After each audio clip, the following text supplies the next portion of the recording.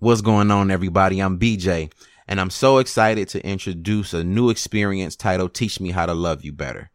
This is a brand new segment of Change the Subject that gives women a platform to express honest, raw, and unfiltered feelings about men. And women are going to love this because men don't get to rebuttal with the disdain, discontent, or even down talking. We actually hear you out.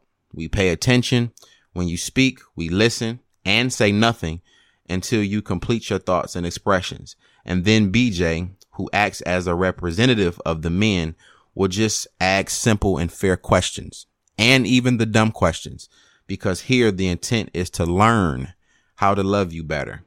This first episode is said to feature, but in my opinion, it is also hosted and focused on a young lady, a queen by the name of Erica Butler, also known to the podcast world as the Brown Girl of the Brown Girl Experience. I've been watching as she brands herself as a woman in her prime and in her purpose. Today, she stopped by to discuss identity, which, from what she told me in the episode, simply just means removing the margins men place on women when we insist that they are all the same. Yes, they are all beautiful. They are all bold. They are creative. They are sassy. They do have smart mouths, and some of them are bitter, but even in those things, they are unique in their own way. So listen to Erica and I discuss why identity and womanhood is very important. Ladies, support your sister. If you hear something in this that you don't agree with, constructively criticize, but still in all, support your sister. Fellas, sit back and shut the hell up, because unlike y'all, I need to hear this. And I truly believe that we need to hear this. So again, thank you and welcome to Teach Me How to Love You Better.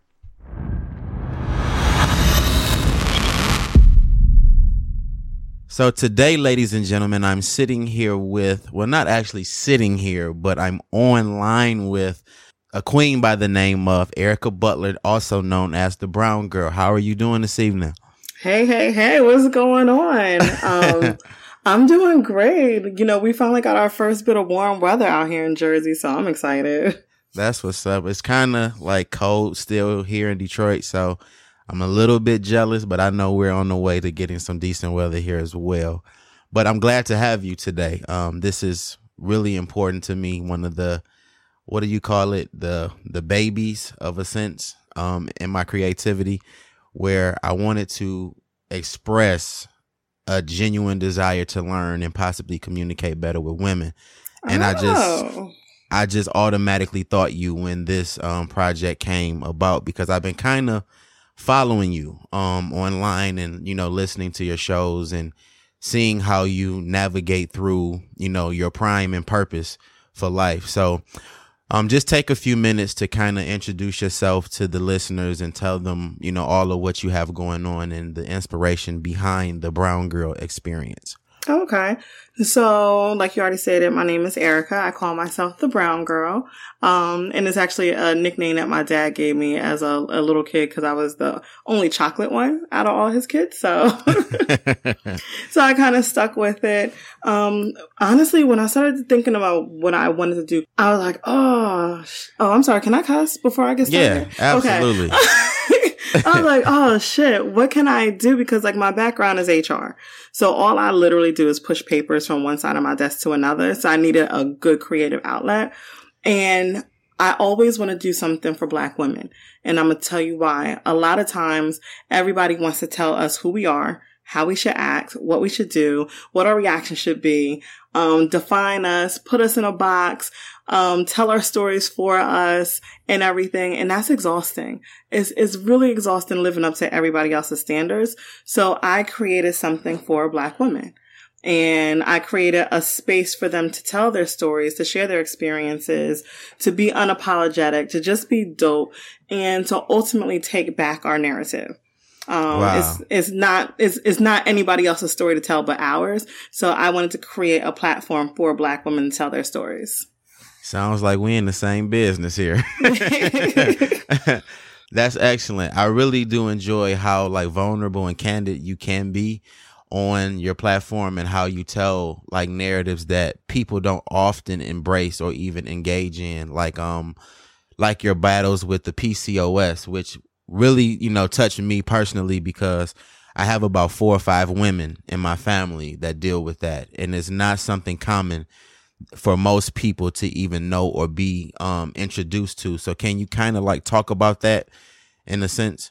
Oh, absolutely. And I'll talk about it from a sense of a Black woman, because that's not a condition that we are, quote unquote, traditionally have. That's really not a condition that most Black women get. And so it's one of those things where they don't diagnose it right away, or they go ahead and misdiagnose it often. It's basically a hormonal disorder. So it's common among most women, and women of color have probably often, as far as my GYN says, women of color are often misdiagnosed when it comes to this because the symptoms resemble a lot of different things. And the way you can even diagnose it is difficult. You have to basically be in a flare-up in order for a doctor to even see it. And a flare-up includes having actual cysts or follicles in your ovaries.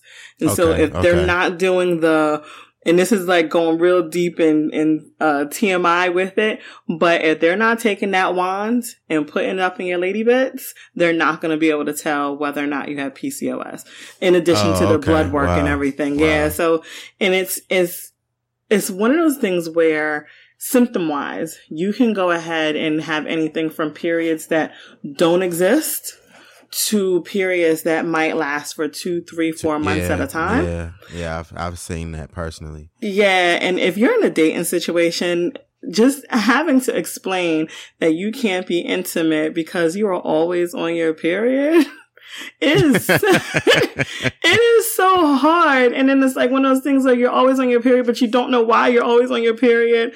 And it's the hormones that go along with it. And there's some embarrassing parts that go with it. Like you grow the facial hair. I always joke and say I'm part werewolf, and it's because I grow hair everywhere. Like a friend of mine, he's a really close friend of mine, and he understands what I'm going through, and he knows that I deal with it with humor. And it was like one time we were just like watching TV, and then he went to touch my face. I was like, babe, I got 5 o'clock shadow right now. So, right. And he was like, I know. I was trying to exfoliate my fingers. So. Wow. So it's like, but it's a communication thing, because I already put it out there on the table. This is what I deal with, and I manage it well. And this is the embarrassing parts of it. And so he understood, but having that initial conversation when I was first diagnosed is very hard, because there are times that you do have that 5 o'clock shadow. Right. Like the money you spend on just getting waxed alone is amazing. Wow.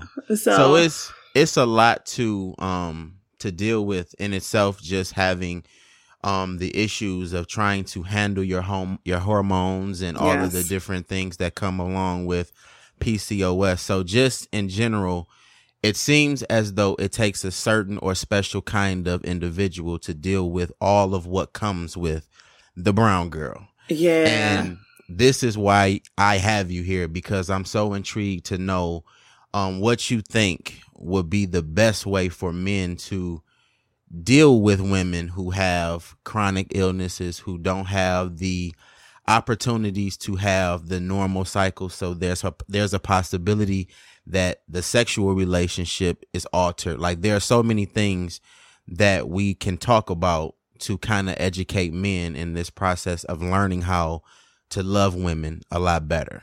So I guess I can go into the description of the show. The idea behind Teach Me How to Love You Better came to me in the event where I was having a disagreement with my personal partner, and the intentions of my personal partner, of course, are always genuine and always like positive. There's never really the intent to be intrusive or to be argumentative. It's just something that, women feel that men just don't commonly understand. And there was a statement that she made where she told me that instead of me trying to hear, try to listen. Right. And, I try to be a wordsmith in my, my part time, but that kind of was like a bar for me. You know what I'm saying? So when she said it, I was just like, wow, like, what do you mean? Like, I think I've been doing a pretty good job of this, but ultimately hearing is just taking in the words that she's saying, but not necessarily listening to the emotion, the vulnerability, and the things that she's giving off in the words that she's saying that should communicate her care and concern. So that's what gave me the premise behind Teach Me How to Love You Better. It's ultimately a space for women to express their raw, vulnerable, and honest feelings without a man interrupting, talking down to, or showing disdain for what she's saying. It's simply to listen, learn, and educate. And when you speak, once we get into the actual question of the show, I will be completely silent. I'm going to give you the opportunity to say the things that you would like to say about men, how you feel men should do better, what you hate about men, what you can't stand about a man, everything that it is that you feel. I want to give you the safe space and the comfort to say it, even as a man. And I'm just going to listen. And I am not going to speak until you say, okay, BJ, you can speak now. All right. All right. Every woman's dream. Let's go. I'm here for this. So, again, we're just going to go into your part where you tell us how you feel, and then I'll ask all of my questions at the very end. Okay. Okay.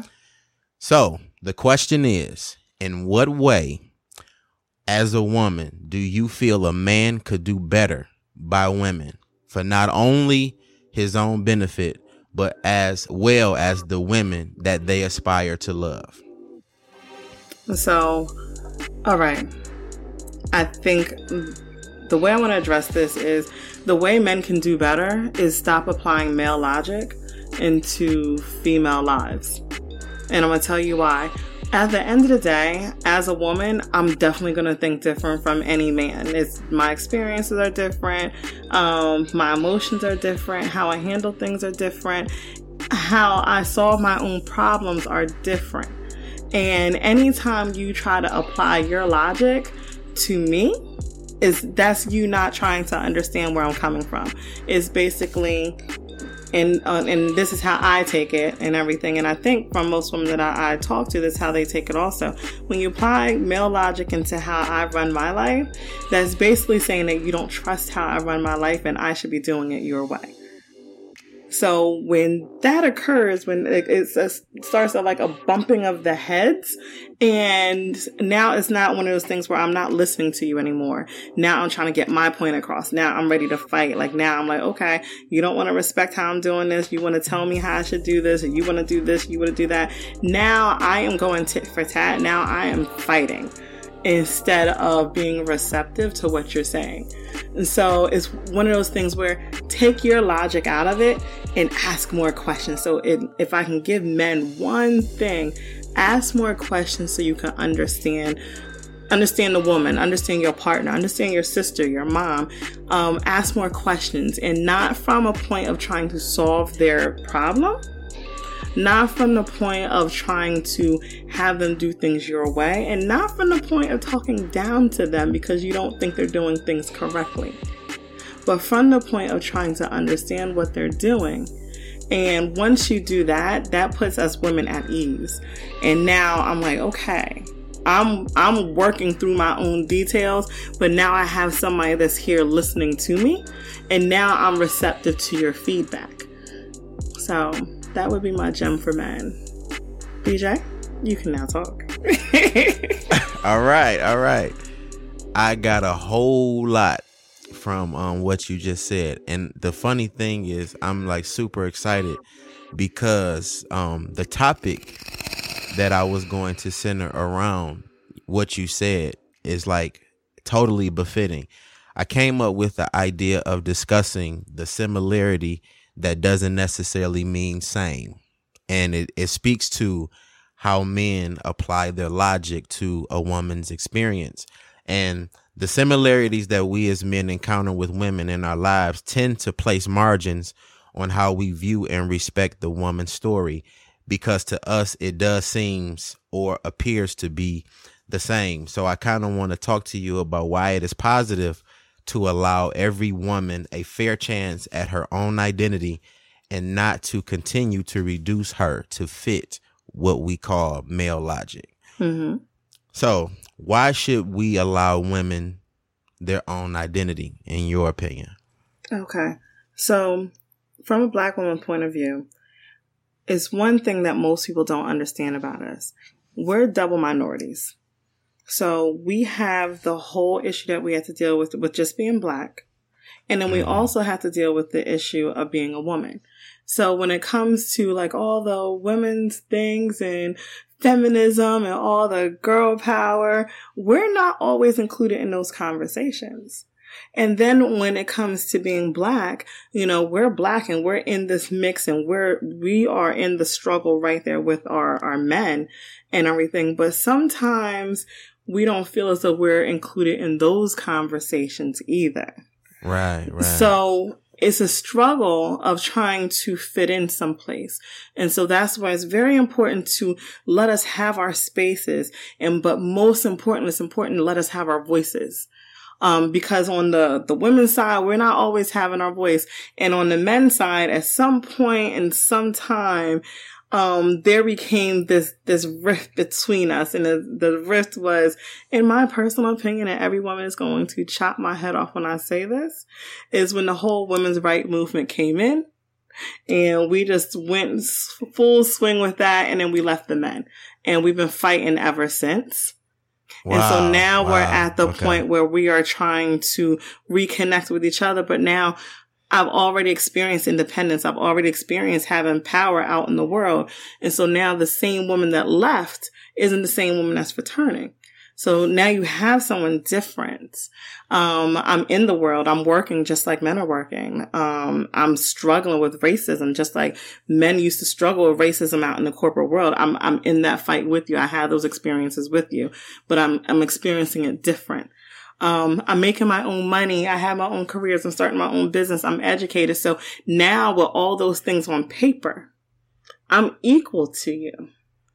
Wow. And so when it comes back to trying to tell me what to do, it's like, no, I'm not here for that.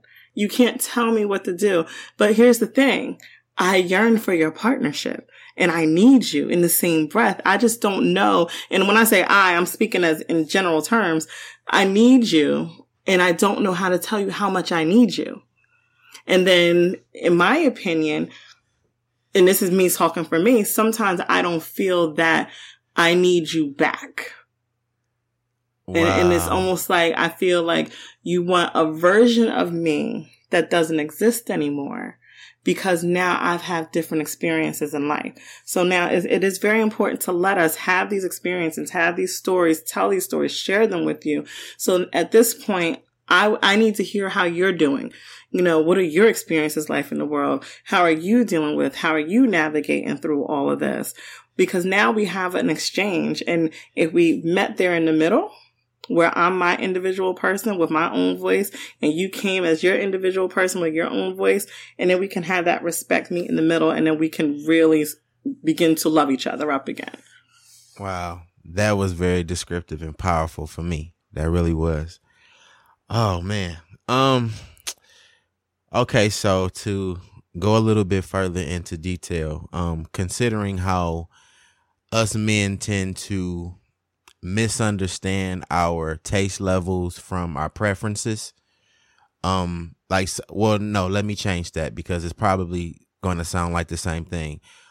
We tend to compare our Black women to other minorities who don't have the equal struggle, the certain lacks of substance behind them. We always try to undervalue the Black woman. And in some instances, you're compared to a person who hasn't endured half of what you've been through.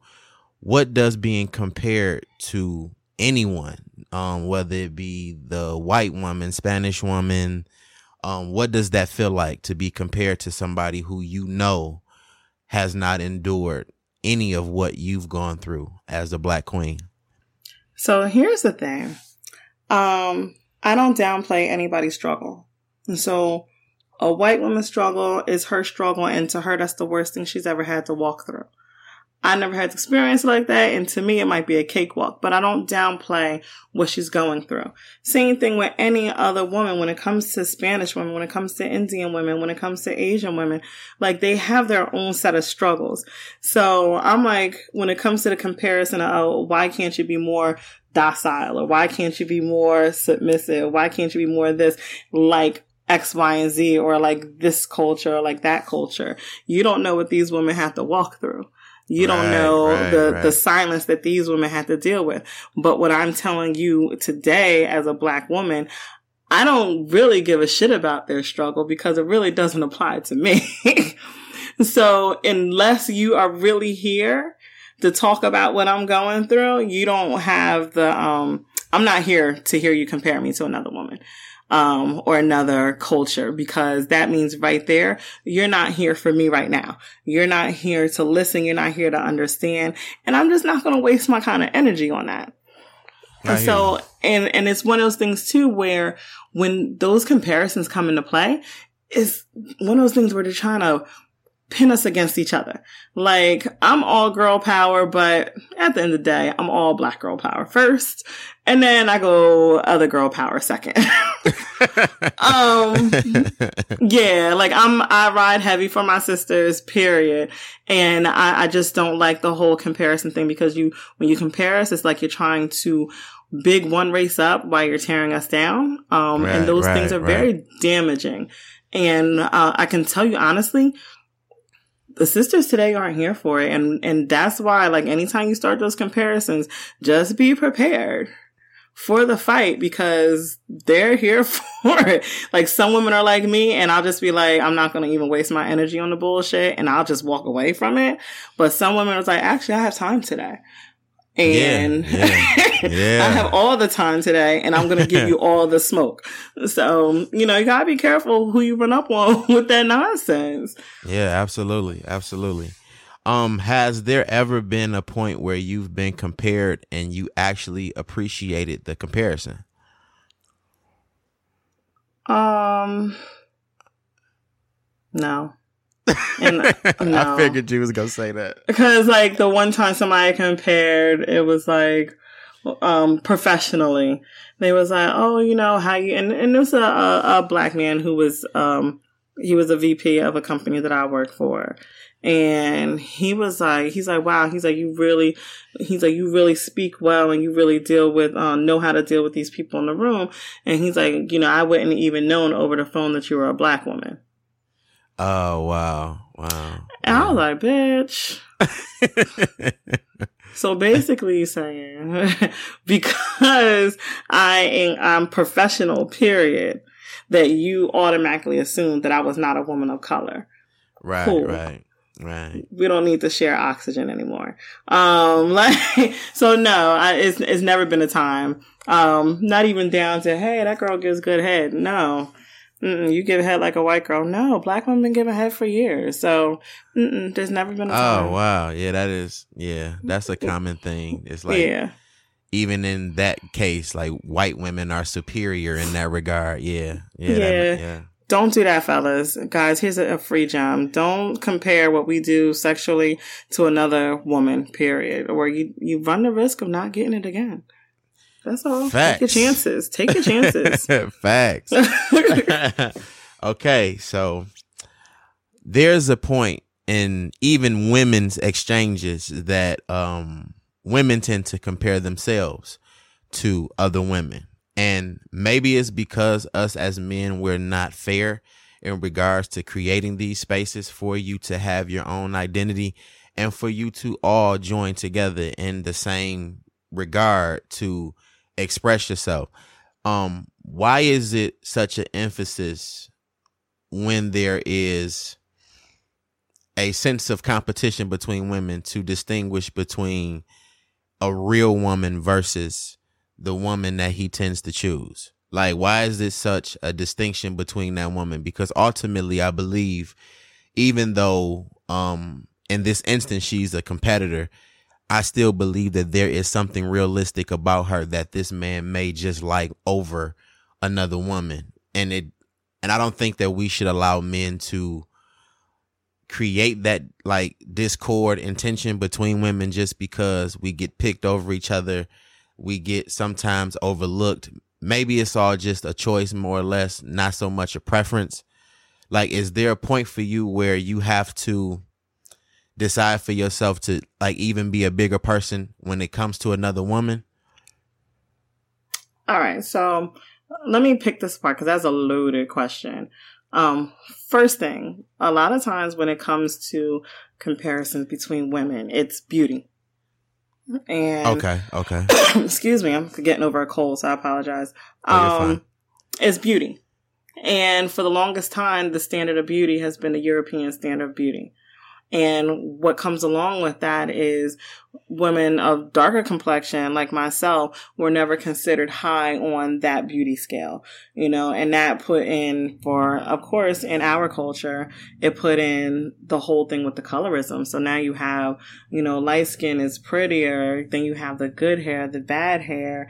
And so that, and then you have the red bones, and then you have this, and then you have, let's not forget, when we have our Puerto Rican sisters or our Cuban sisters, or now you have the exotic women. And when it comes to all those different labels that, and this is Black men and just men in general, and even women, when it comes to those labels that describe beauty, we're not in the mix with that.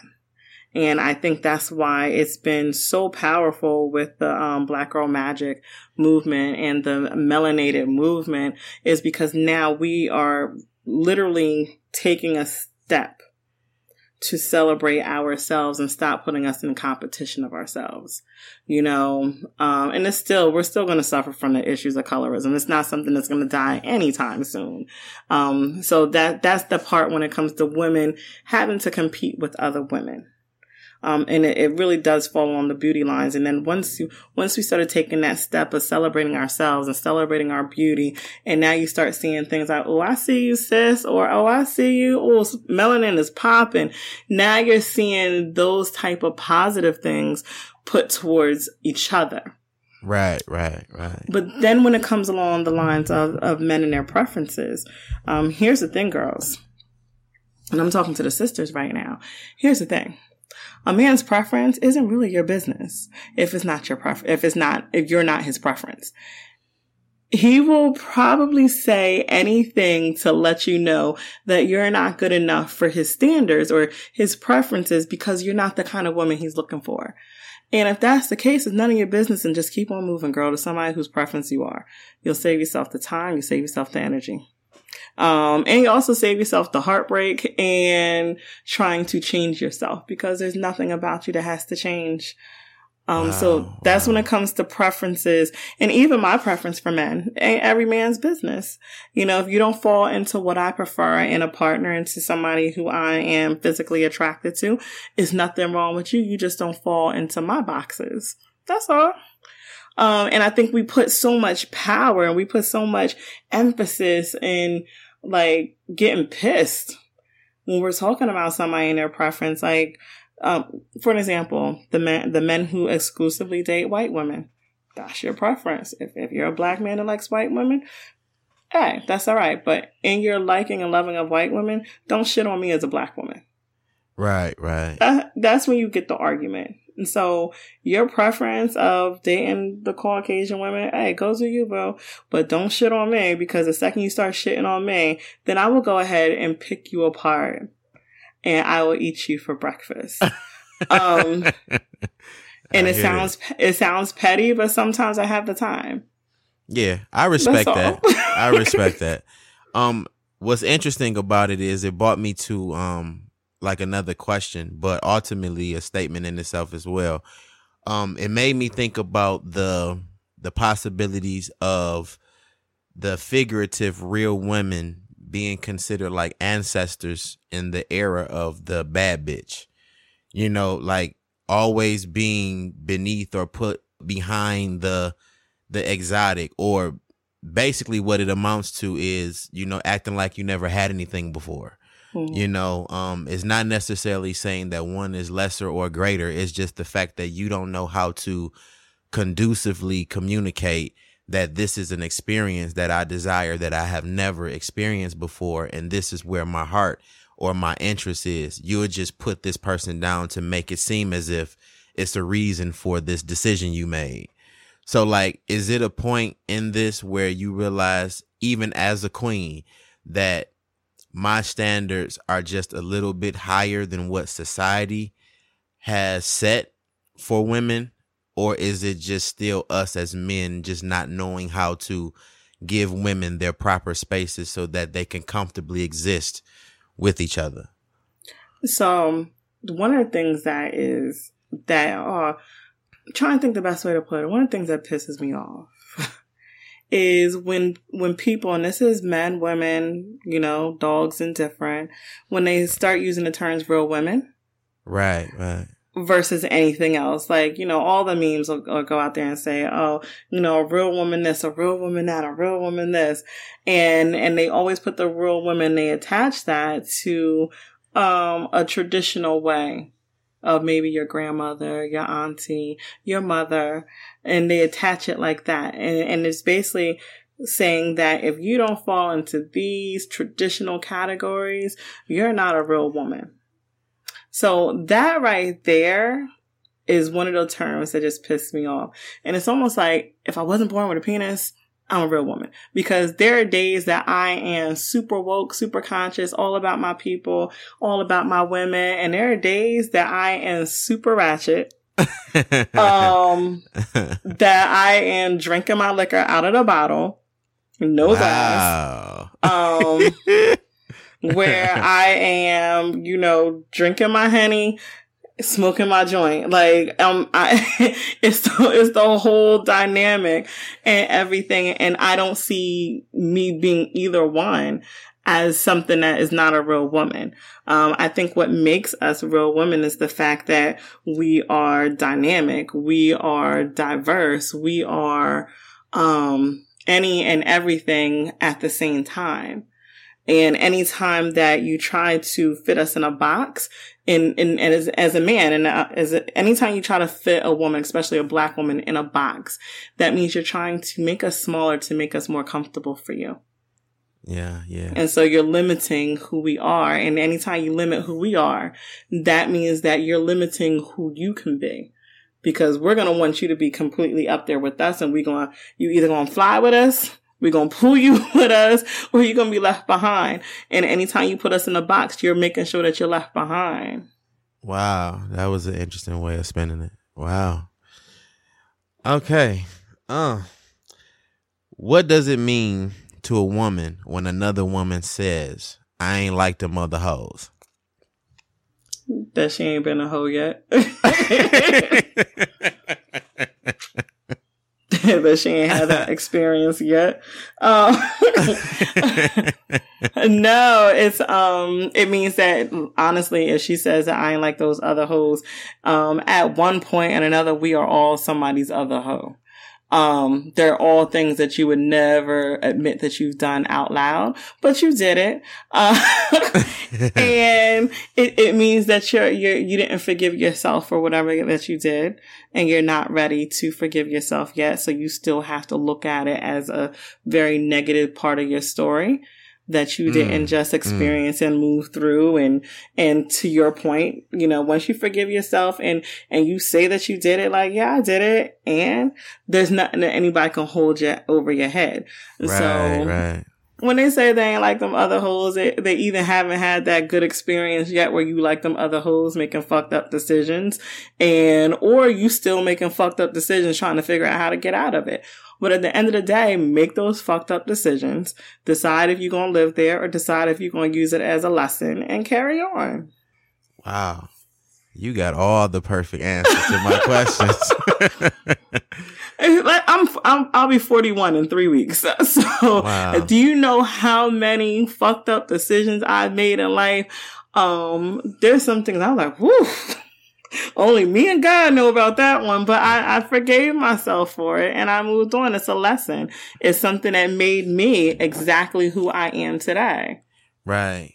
So interesting enough, why do you think that the age groups between like maybe 25 and Let's even go as high as 50. It seems as if the women in that bracket I just gave all have the same relationship issues with men. Like, why do you think that is the thing, considering the difference in age and maturity level? Like, they're all experiencing the same things from men, which to us as men wouldn't seem probable. Why do you think that is?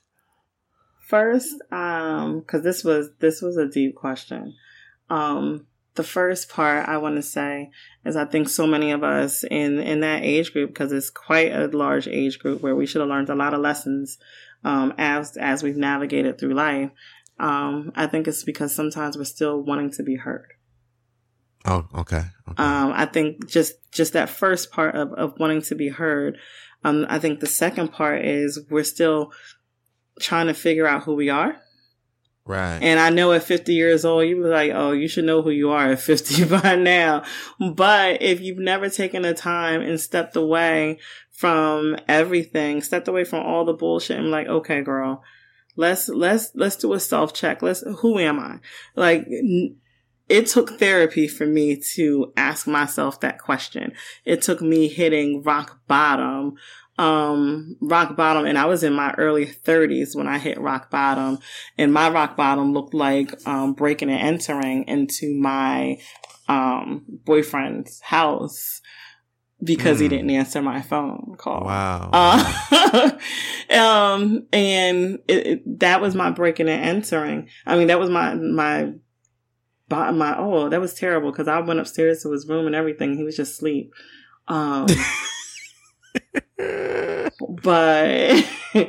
But it was everything that led up to that point, because I caught glimpses of myself in my whole crazy moment. And every time I caught glimpses of myself, I didn't recognize myself.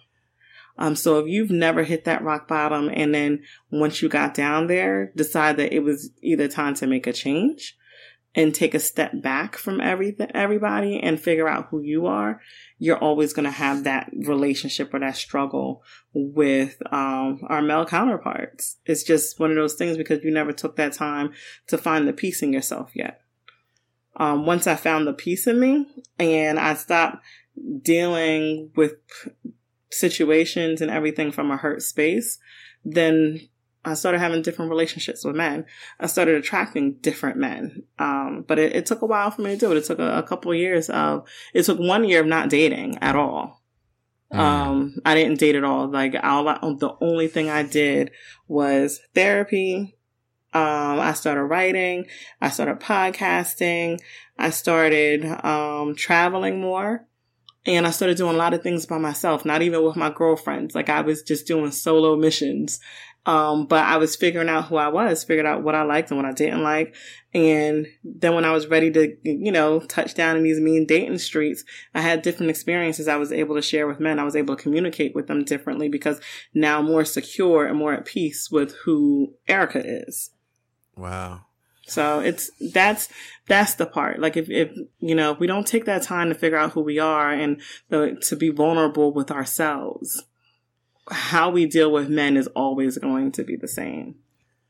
So when you look back over this process of actually learning self, is there a point in the learning experience where you realize that you can honestly compare yourself constructively to one of your women counterparts in a positive way to help level yourself up without necessarily putting too much pressure on you as a woman who's trying to grow and who's trying to be uplifted? Is there positive affirmations or ways that you can contribute to the women who may just see a woman that has her thing together, and instead of looking down on it or trying to belittle it to make yourself feel better, actually use it as a instruction of a sense to, grow in your own way, in your own direction?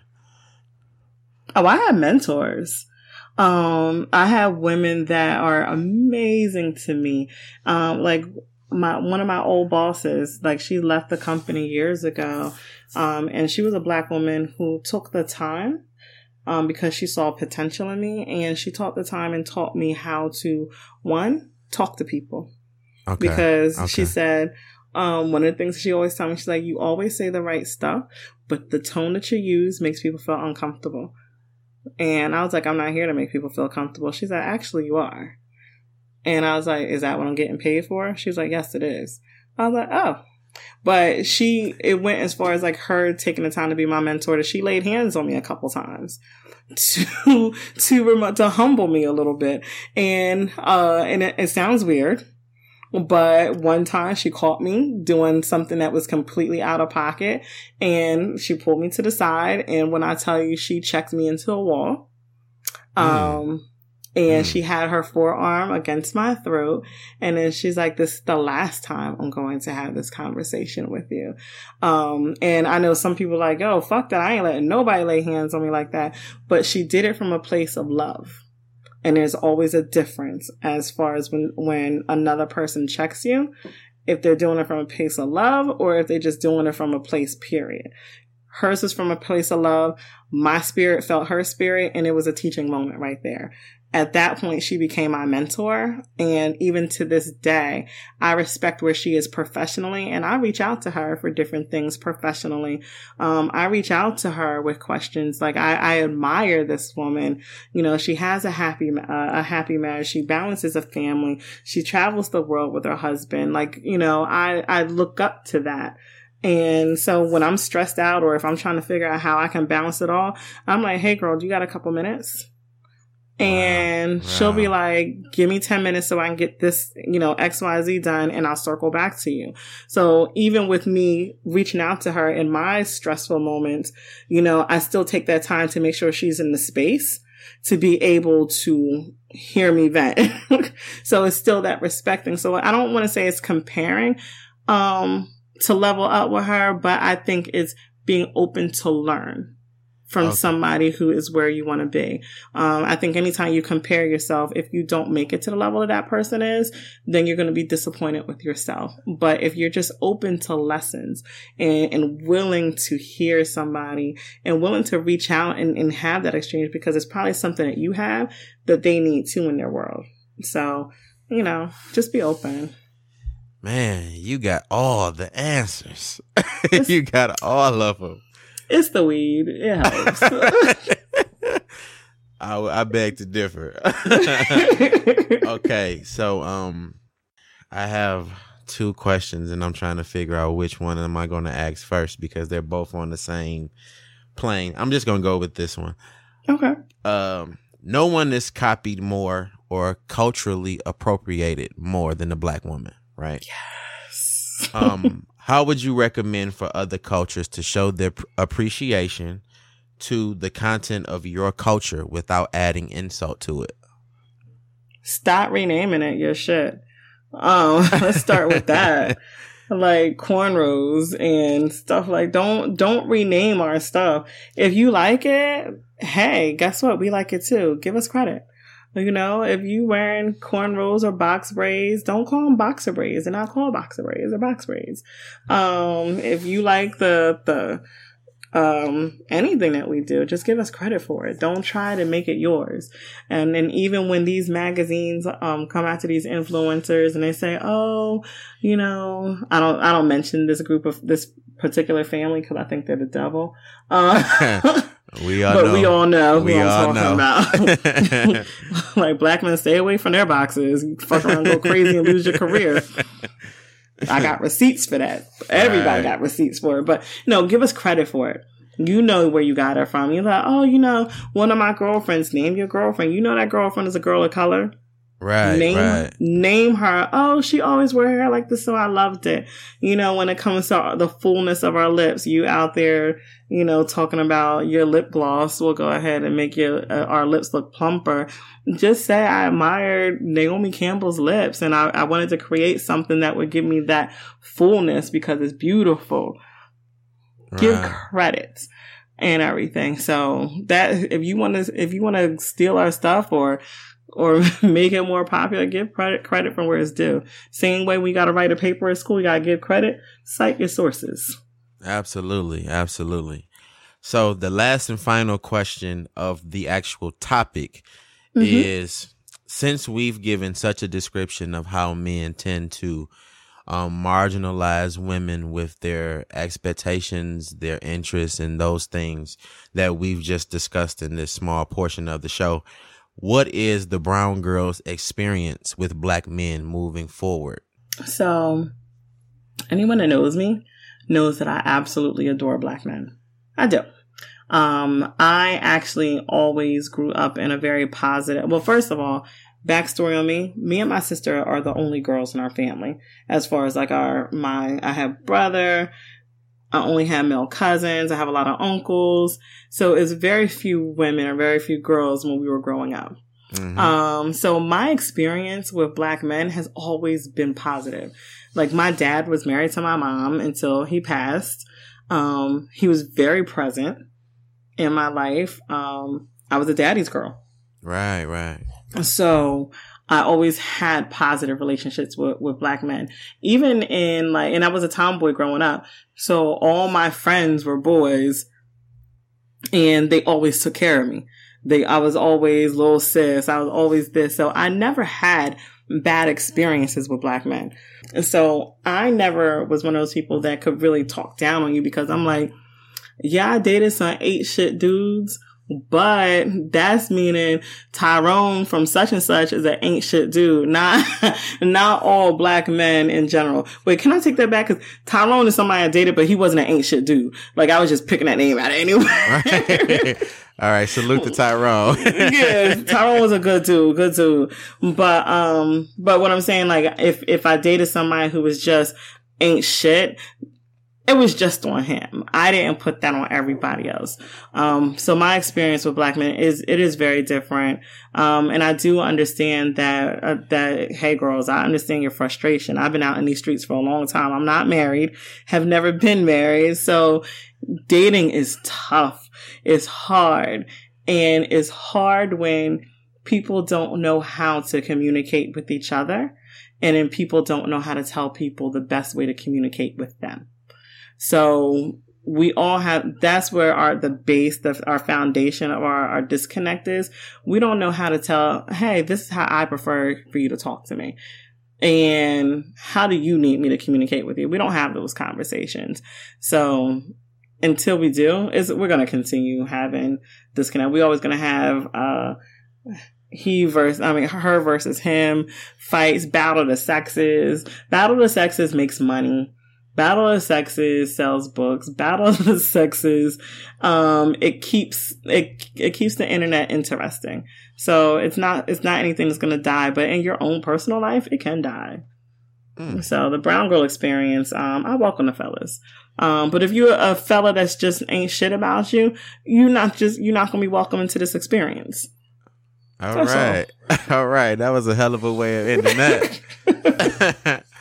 Well, I really appreciate you for sharing and imparting in me like some real keen wisdom on how to appreciate and address our women going forward, because I do realize that you guys really want to love and you really want to be a part of our experience as well, but we're not the most inviting when it comes to women in general. We want to be particular about everything. We don't want to understand you correctly. We don't want to invest in you properly. We don't want to spend the adequate amount of time with you. There are so many misfortunes to how we treat our own. And basically what this episode gave me was to allow you the space to be you instead of trying to change you to fit what I believe is my preference. Be a little bit more in tune with myself so that I'll know what to look for, so that I won't waste as many women's time as I experience. There's so many things that I took from what you said, and hopefully the listeners will also take just as much as I did. So thank you again so much for doing this with me. You are the very first guest on Teach Me How to Love You Better, and you really set a marvelous tone. Oh, thanks. Man. Like you literally, I'm looking at my notes and pretty much everything that you started with just kind of pieced all of my notes together for me perfectly. So I'm really pleased with how this came out.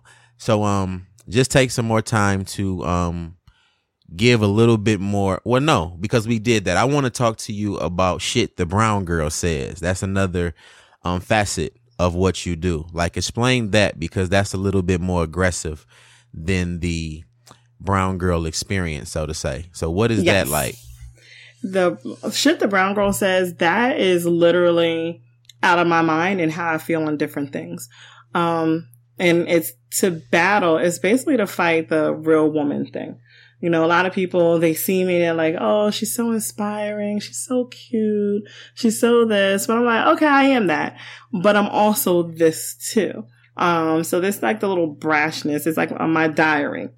And so when I have the time, I turn my computer on, turn the mic on, and I'll just record an episode of whatever is on my mind at the time. And even as far as when it comes to social media, it is a lot of things that I post that people wouldn't expect from me. And it's like, you're putting me in a box. That's why you're not expecting that from me and everything. I'm very open when it comes to being sexual. I'm very open when it comes to my mental health and what I've been through. I'm very open with therapy because I think it's so important for us to be open about therapy, because suicide isn't something that white people do. Suicide is something that has been, for Black women especially, something that has been on the rise. I'm somebody who attempted to commit suicide before, and by the grace of God, still having something bigger for me planned, I failed at it. Yeah. So it was one of those things where, you know, I talk about that. I talked about, you know, when your heart has been broken and torn up and shredded so many times, I talked about what it's like to be terrified of love. And these are things that people don't want to talk about because it's too vulnerable. It leaves them too open. But one of the things that I noticed for myself is the growth that I've had from doing Shit the Brown Girl Says, because now these are things that I used to carry on me that were heavy. It's a heavy weight. And I just shared them with people. And as I was sharing them with me, it was like a layer that I was pulling off. And my emails, I'm getting emotional, but my emails have been blowing up from women who say, I've been going through this and I didn't even know that I was not alone, or, you know, I had a child that is going through this and I didn't even know where to start. I just had a conversation with a young lady the other day. She was like, from our podcast alone, when we did the episode, The Road to Motherhood, a friend of hers said that she went to her doctor and was asking about this vitamin that my doctor put me on, that helped me ovulate. And now now I don't have the same fertility issues. Now I just gotta find somebody getting pregnant, but neither here nor there. It's on the way. It's on the way. It just gotta happen within 2 years, cause I ain't gonna be 50 and pregnant. But, but because of the information that I shared, she had a conversation with her doctor and she's pregnant. Her and her husband have been trying for 12 years. And because of just a drop of information that I shared on my platform, she had a different conversation with her doctor, and it turned out to be the thing that she needed. Wow. So Shit the Brown Girl Says is, and to kind of back up, my therapist, cause I've been going to therapy for a while. She's very untraditional. And I think that's why I stuck with her for so long.